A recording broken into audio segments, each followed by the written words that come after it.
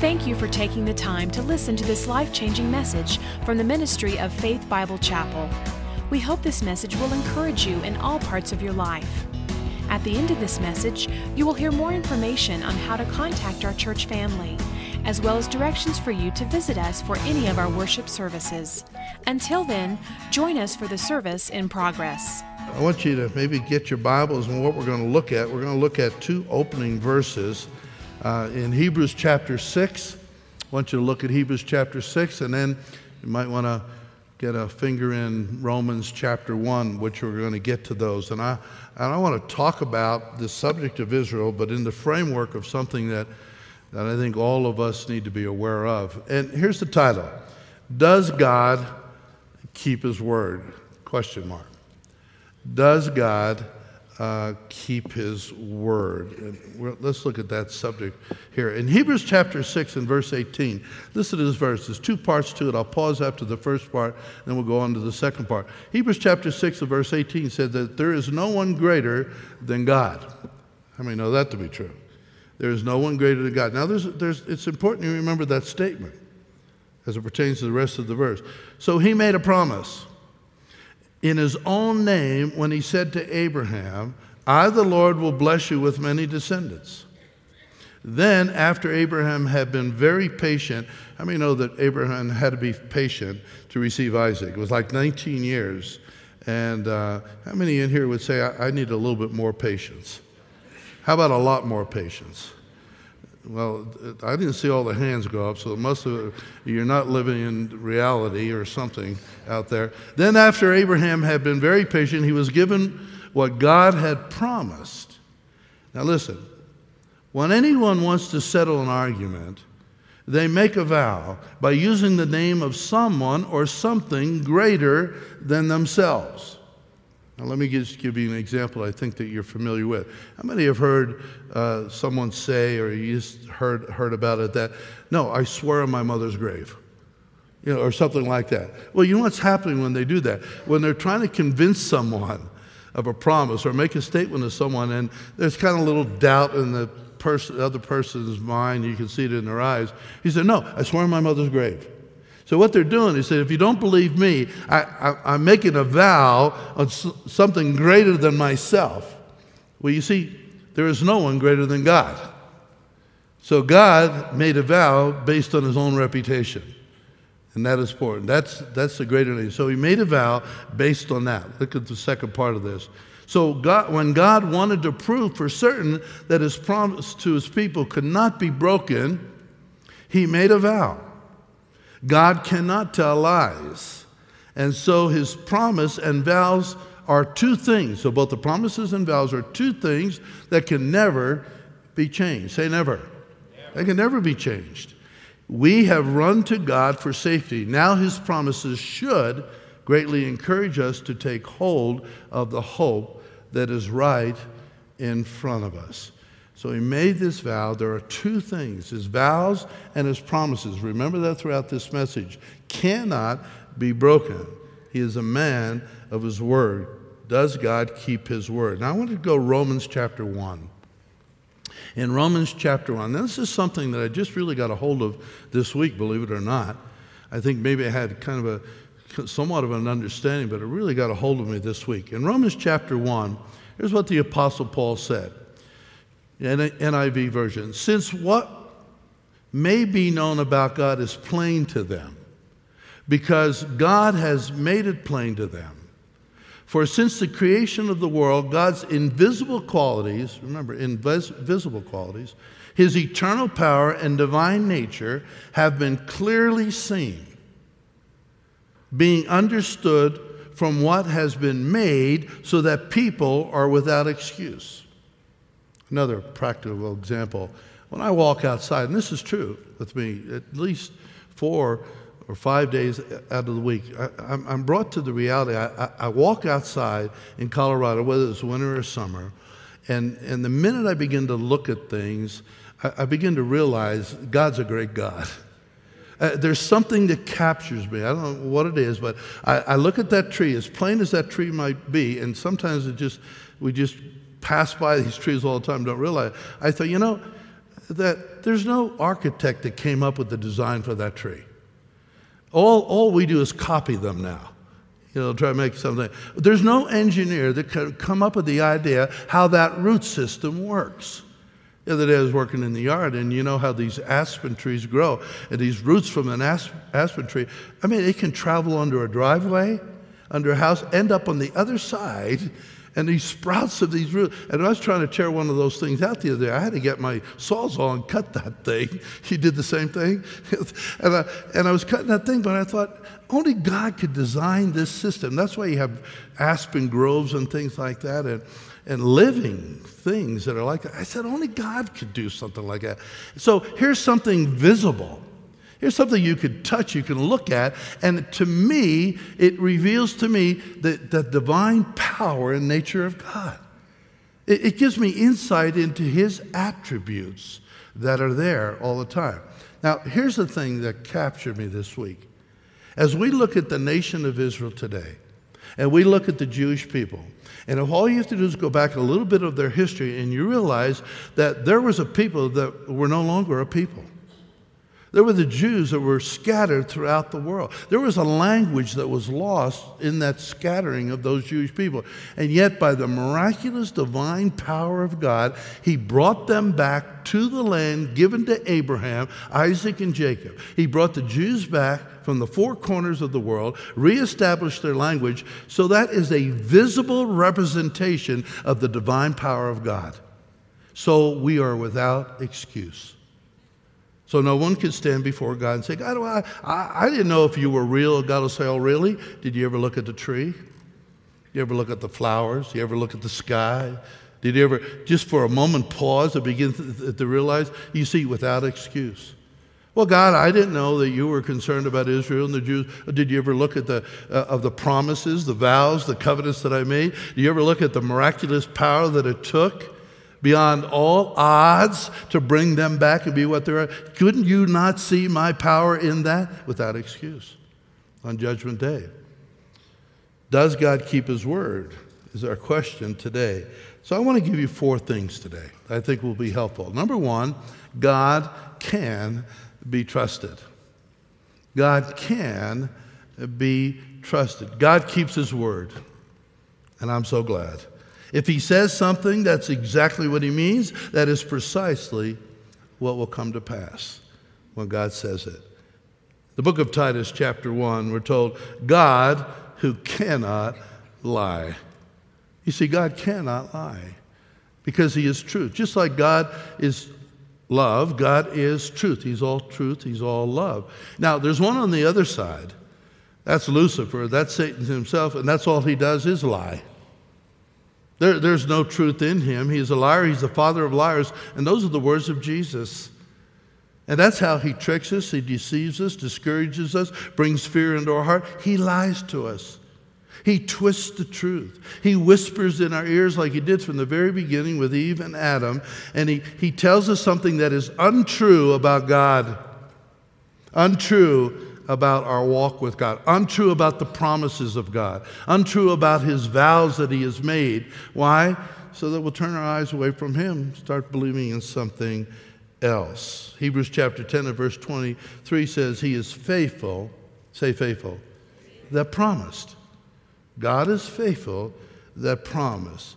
In other words, what God promises, He will faithfully fulfill. In the book of Joshua, chapter 23, these words are spoken to Joshua, but also to all of Israel have made their way into the promised land. Not one thing, say one thing hath failed of all the good things which the Lord your God spoke concerning you. Now think about it. Not one thing has failed. Everything that God said He's going to do. 1 Kings chapter 8 and verse 56, according to all that He promised, there hath not failed one word of all His good promises which He promised. Over and over and over again, dozens and dozens of scriptures that verify this. Psalm 31 and verse 5, He is called the God of truth. He is the God of truth. So if He said something about your life, if He made a promise to you, it will come about. Now, here's a bigger question than the debate over Israel and its existence. So this not necessarily about Israel, not necessarily about the Jews, but it's about something else, something even bigger than that. And the question of God keeping his promise is a question of divine integrity. It has everything to do with God's faithfulness. It has everything to do with his faithfulness to his vows and his covenant. It is his integrity that is at stake. And here's why. Quite simply, if God has canceled, changed his promises to Israel, we're all in a lot of trouble. Is that right? We're all in a lot of trouble because we have a God who cannot be trusted. And if we can't trust God to fulfill his promise to Israel, how can we trust God to fulfill his promises to us? He could as readily change his promise to us as he did to them. So the bottom line is he's not going to change it. He's not going to change it. He is a God that can be trusted. That leads us to number 2, though, here. And that is Israel's very existence as a nation is tied to the promises of God. So when you look at Israel as a nation, the Jew as a people, it's all based on promises and covenants that he has made. In the book of Romans, Paul's writing the book of Romans. It's a great book to read. And the first 5 chapters, and then you go on to chapters 6, 7, and 8, you have giving about grace and about instruction on how to live our lives and turn from old way of living and by grace begin to follow him. And as if Paul, the great apostle, has something on his mind while he's writing. And as he's writing this particular letter to the Romans, and he's writing it to the church there, it's like this thing on his mind is just, he has to stop at chapter 8. He said, listen, I've got something on my mind I need to talk about. I need to make clear to you. So he takes 9, 10, and 11 as his positional paper. And it's not just Paul's positional paper, it's God's position. And he talks about Israel in 9, 10, 11 and brings some clarification. Romans chapter 9 makes a statement. And I'll summarize that chapter by saying that there was elected and chosen by God was Israel, by his sovereignty.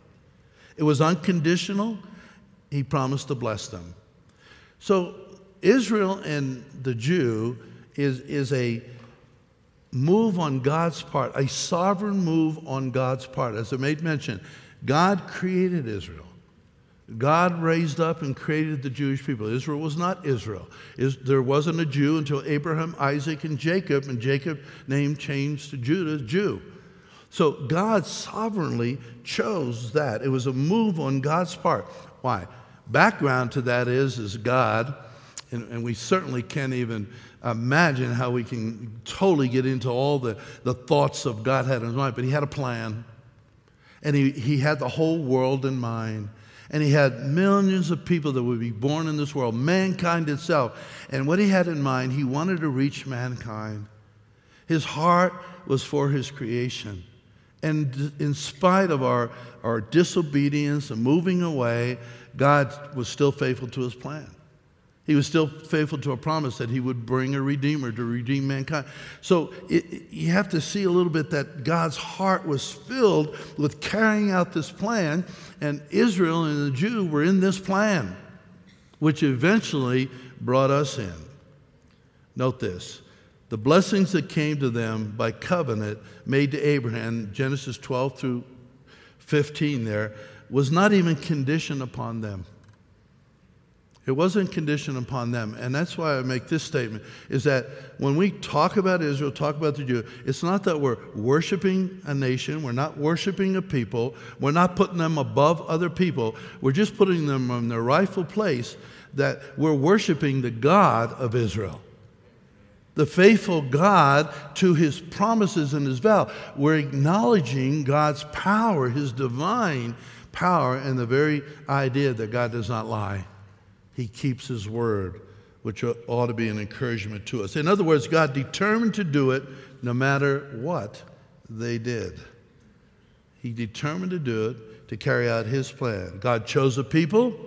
God made a promise to a people. God confirmed those promises by an oath. Genesis chapter 15. So, God has made promise to Israel, which he must keep. I emphasize the word must. He must keep those promises. That's why there are still Jews in the world. That's why there's still a nation against all odds, against all attempts to exterminate them and prevent Israel from remaining as a people of a nation. Because the enemy knows that if he can stop them to be a nation, stop them from being a Jew, somehow he believes in by his own deception, that he could somehow misguide or misdirect the plan of God. But that's the belief. Let me give you some example. He's been trying to do this for a long time. Think about this. Go back to Moses. Now, Moses was born to a slave family, and they've been living in slavery in the land of Egypt. And when he was born, at the very time he was born, the Pharaoh sent out a decree because he feared the Jewish people were gaining in population more than the Egyptians were. So he feared them, and he commanded that the midwives, when they would deliver the babies, that if they saw a male child come out, kill the baby. What was the enemy trying to do? He's trying to kill the vision, kill the plan, do away with the plan. Now, here's why you should note this. We were in that plan. We're here today because of the carrying out and faithfulness to God to his plan. We sit here in that freedom. Fast forward. Jesus. When Jesus was born, what happened? Herod sent out a decree, what? Kill all the male children. Kill the children. 2 years old and younger. So he went out and they killed all the children. Jesus' parents had to flee to Egypt as a result of it. And on and on and on. You can trace that the enemy has tried to stop this plan, to counter what God has been doing. So God chose his people, and he made a promise to us. Against all odds, they remain a people. And even modern history, think about how they became a nation. Everyone was against them. They're still a nation. Every attempt, 6 million Jews killed during World War II. What came as a result? It was a horrible time in their history, but a result of that was a nation was reborn. Again, in fulfillment to the faithfulness of God. So the covenants have demanded the preservation of the people of God. And I use strongly the word demanded. He has caused the Jewish people to outlive all other nations that were contemporaries in the ancient times. They are a phenomenon. They are not God's ancient people. Let me say, I want to make that statement because we look back and say, well, God used them in the past. They're ancient people. Listen, they're not God's ancient people. They're God's present people and his future people. Israel and the Jew are God's present people and his future people, to whom he must fulfill his covenants if he's going to be true to his word. So, therefore, he must maintain their existence. God must maintain their existence. And outside of the hand of God, they would not exist. So God has a plan for Israel. His character depends on it. His integrity depends on it. His trustworthiness depends on it. His faithfulness depends on them being a nation. Number three. Number three is that God will bless Israel, and through them, the world will be blessed. He will bless Israel, and he has blessed Israel. He's already done this, and let me tell you how. He's done this because it was through Israel that brought the Messiah, Jesus, our Savior. So a big part of that promise was fulfilled when Jesus came, that through Abraham's seed, all the people of the world would be blessed. And the greatest blessing has come salvation, to know our God, to be saved, to be back into the family of God. So that in a great part has already taken place. Israel has been a channel of God's blessings, a channel of God's work to the world, his voice to the world. Now listen, because they have been a blessing, because of Jesus coming, that's part of it. But note this, God has some things yet to fulfill. And that's part to know. He's not done yet. He has some things yet to be fulfilled. Promise of salvation to the Jew. That has yet to be fulfilled. There's a remnant that have come to know Christ. There are more. He said that the nation would be saved. There's a promise of a land that he is giving them that's disputed over today in front of our eyes in our UN that stands on our property in New York. They are disputing over, and most of the nations of the world are against them having that land. Do you realize that? And that's why it's so important, imperative, that the United States stands up for not just the nation of Israel and the Jew, but for God's promise in His Word. God's promise, let's give God praise for it, is a must. And we have to be a voice there. So because they've been a blessing, it's not yet completed. All the promises and vows must be fulfilled. All these promises given by God must be fulfilled to the Jewish people. And the fact that through Israel, multiplied millions of Gentiles have been blessed, we sit here today because of it, does not cancel the other promises of God. That leads me to the fourth point, an important one, and is this. There are some who have concluded that because Israel rejected the Messiah, God canceled out all His promises to them.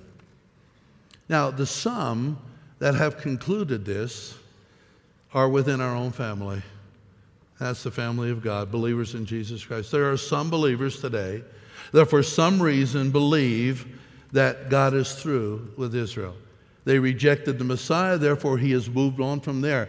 You know, I kind of grew up with this idea in my background, and here's what I grew up with. The idea is that Jesus came on the scene 2,000 years ago as a blonde-haired, blue-eyed Christian. And guess what? He wasn't a blonde-haired, blue-eyed Christian. He was a Jew. He was a Jew. He was born of Jewish parents, Jewish grandparents, great-grandparents, and go all the way back. He comes back all the way back from the seed of David, from the seed of Abraham. His lineage is traced all the way back in his Jewish background. He came as a Jew. Listen, the next time your neighbor or your fellow worker begins to tell some off-colored joke about the Jew, they're talking about your Jesus. They're talking about your Jesus. Because our Jesus was a Jew. So, somehow they believe that the vows and promises that were always established as something that God has made and He will back and fulfill were written in chalk. So they just take a big eraser and erase all those promises and all vows, and let's start with a clean slate. That's what they want to do. And many teach today that God has wiped out all His covenant promises to the nation of Israel and to the Jew. And they say this, we are now spiritually being fulfilled, these promises are being spiritually fulfilled in the church. And we are the new Israel. That's what some say. We are now the Israel of God, they tell us. And as far as the nation is concerned, they are out. The promises have been canceled. And that's why there's such a dispute, and that's why there are mainline denominations and others that are making statements against the nation of Israel and saying it doesn't belong to Israel, it belongs to, and they put the whole group of people in there that it could belong to. So they're dividing up the land, they're challenging over the land. They're teaching this because they don't know the Word of God. As far as the nation, God has not canceled. So the question is this true? Big question. Will be disputed until Jesus comes back, I'm sure. Paul opens Romans chapter 11. I told you 9, 10, and 11. Chapter 11, he opens. You could read this later on yourself or turn to it now while you're here. He opens up Romans chapter 11 with this question. Has God cast away His people? Question mark. He asked that question. So there must have been something stirring. Even in Paul's time, some question, okay, now that our Messiah has come, Israel's out of the picture. So Paul, I think what was on his mind when he paused and started to write 9, 10, and 11, that part of the letter, he wanted to address it because there was such a burden on his heart. It goes on to say, he said, listen, I'm a Jew myself. If God has cast off Jews, then where do I belong? It was a big question. So the whole matter revolves around the question, this, which we started with. Does God keep his word? We'll answer that question. Paul answers the question immediately right after, has God cast away his people? He says this, God forbid. Say it with me, God forbid. Now, that is the strongest negative word to be used here in the Greek, and it means no, no, no, no. Not just a no, but say it with me, no, no, no, no. God has not canceled his promises. God has not cast away his people. Paul addresses it. It cannot be so. It could never become that, not in any way. Paul is saying, however you want to put it, that's how strong it is. Look at 1 Samuel chapter 12 and verse 22. For the Lord will not forsake his people. Look at this. For his what? Great name's sake. It's based on his name is at stake, his integrity, his character, his faithfulness to his word is at stake. He cannot cancel his promises because it has pleased the Lord to make you his people. Why would God cancel out that which pleased him? That which he created himself with a plan and with a purpose. Psalm 94 and verse 14, the Lord will not cast off his people, nor will he forsake his inheritance, which is Israel. Psalm 89, and before I read verses 33, let me back up a few verses here and then we'll read them.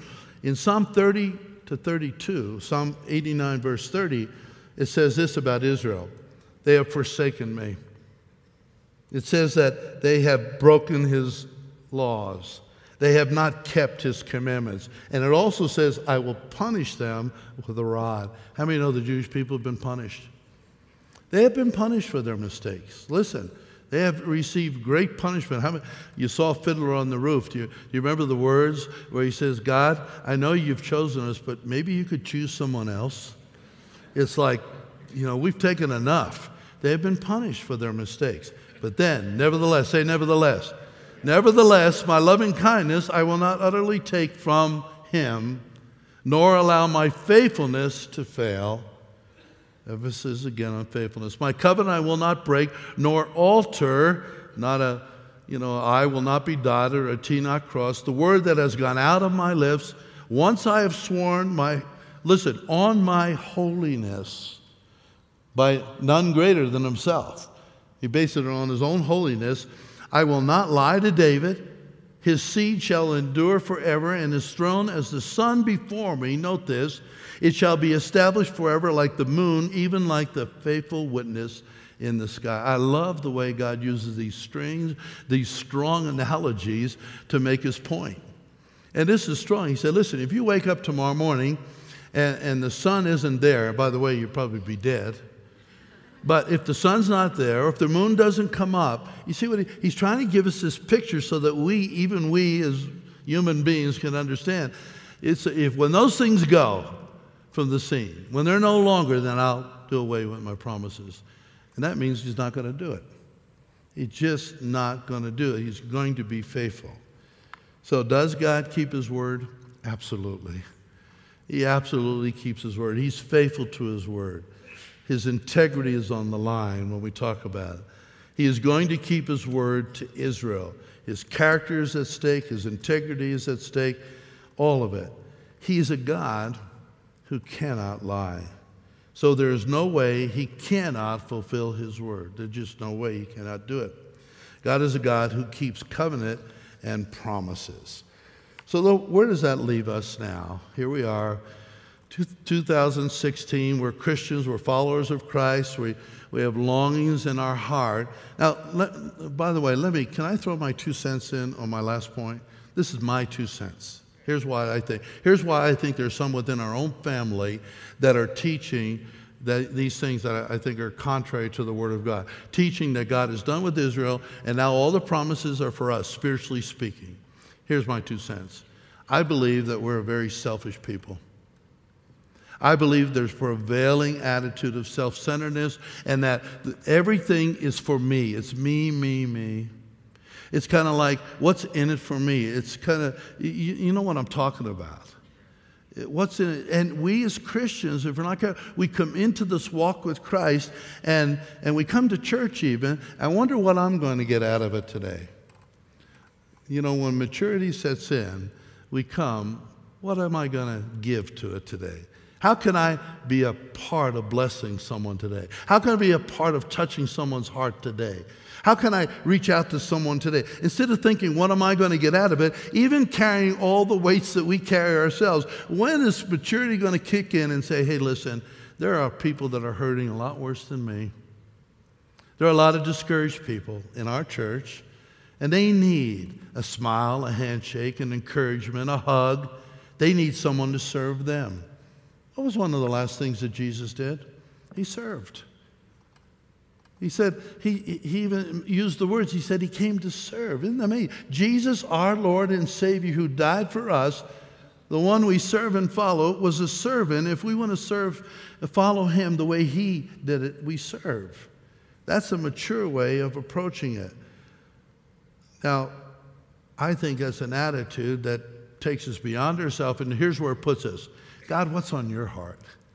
You know, I want to be lined up with what's on your heart. And it's obvious, God, you're doing something for Israel with the Jewish people. What can I do to come alongside of you and help you cooperate with your plan that you want to fulfill? And that's what we've been trying to do. Christians United for Israel is one group that is trying to do this, and you can be part of that. Well, let me take you back to other times. How about the Daniels of this world? Daniel was a young teenager. Here, all of a sudden, the Babylonians come in. They capture them. They haul away Daniel and his friends. They take them to a foreign land. Can you imagine what they felt at that moment when they were taken from their home? But he never gave up his convictions. He never gave up his faith in God. He never gave up trusting in God. So what did he do? He put his heart and fixed it on God's plan and God's purposes. He lived the way he should have lived. And guess what? God raised him up to speak into the leadership in a pagan world. And he had influence on that leadership. And where did he get it from? God's word. He read God's promises and word, and he stood on those and said, God, you said you're going to do this. Therefore, I'm going to hang in there until you do it. How about the Nehemiahs of this world? Nehemiah, who again is captive, but he's serving in the king's house. And as he's serving the king, he realizes he begins to pray and look for opportunities to be used. And God gives him opportunity, which gives him permission to go back and actually rebuild the walls of Jerusalem. How about the Esthers of this world?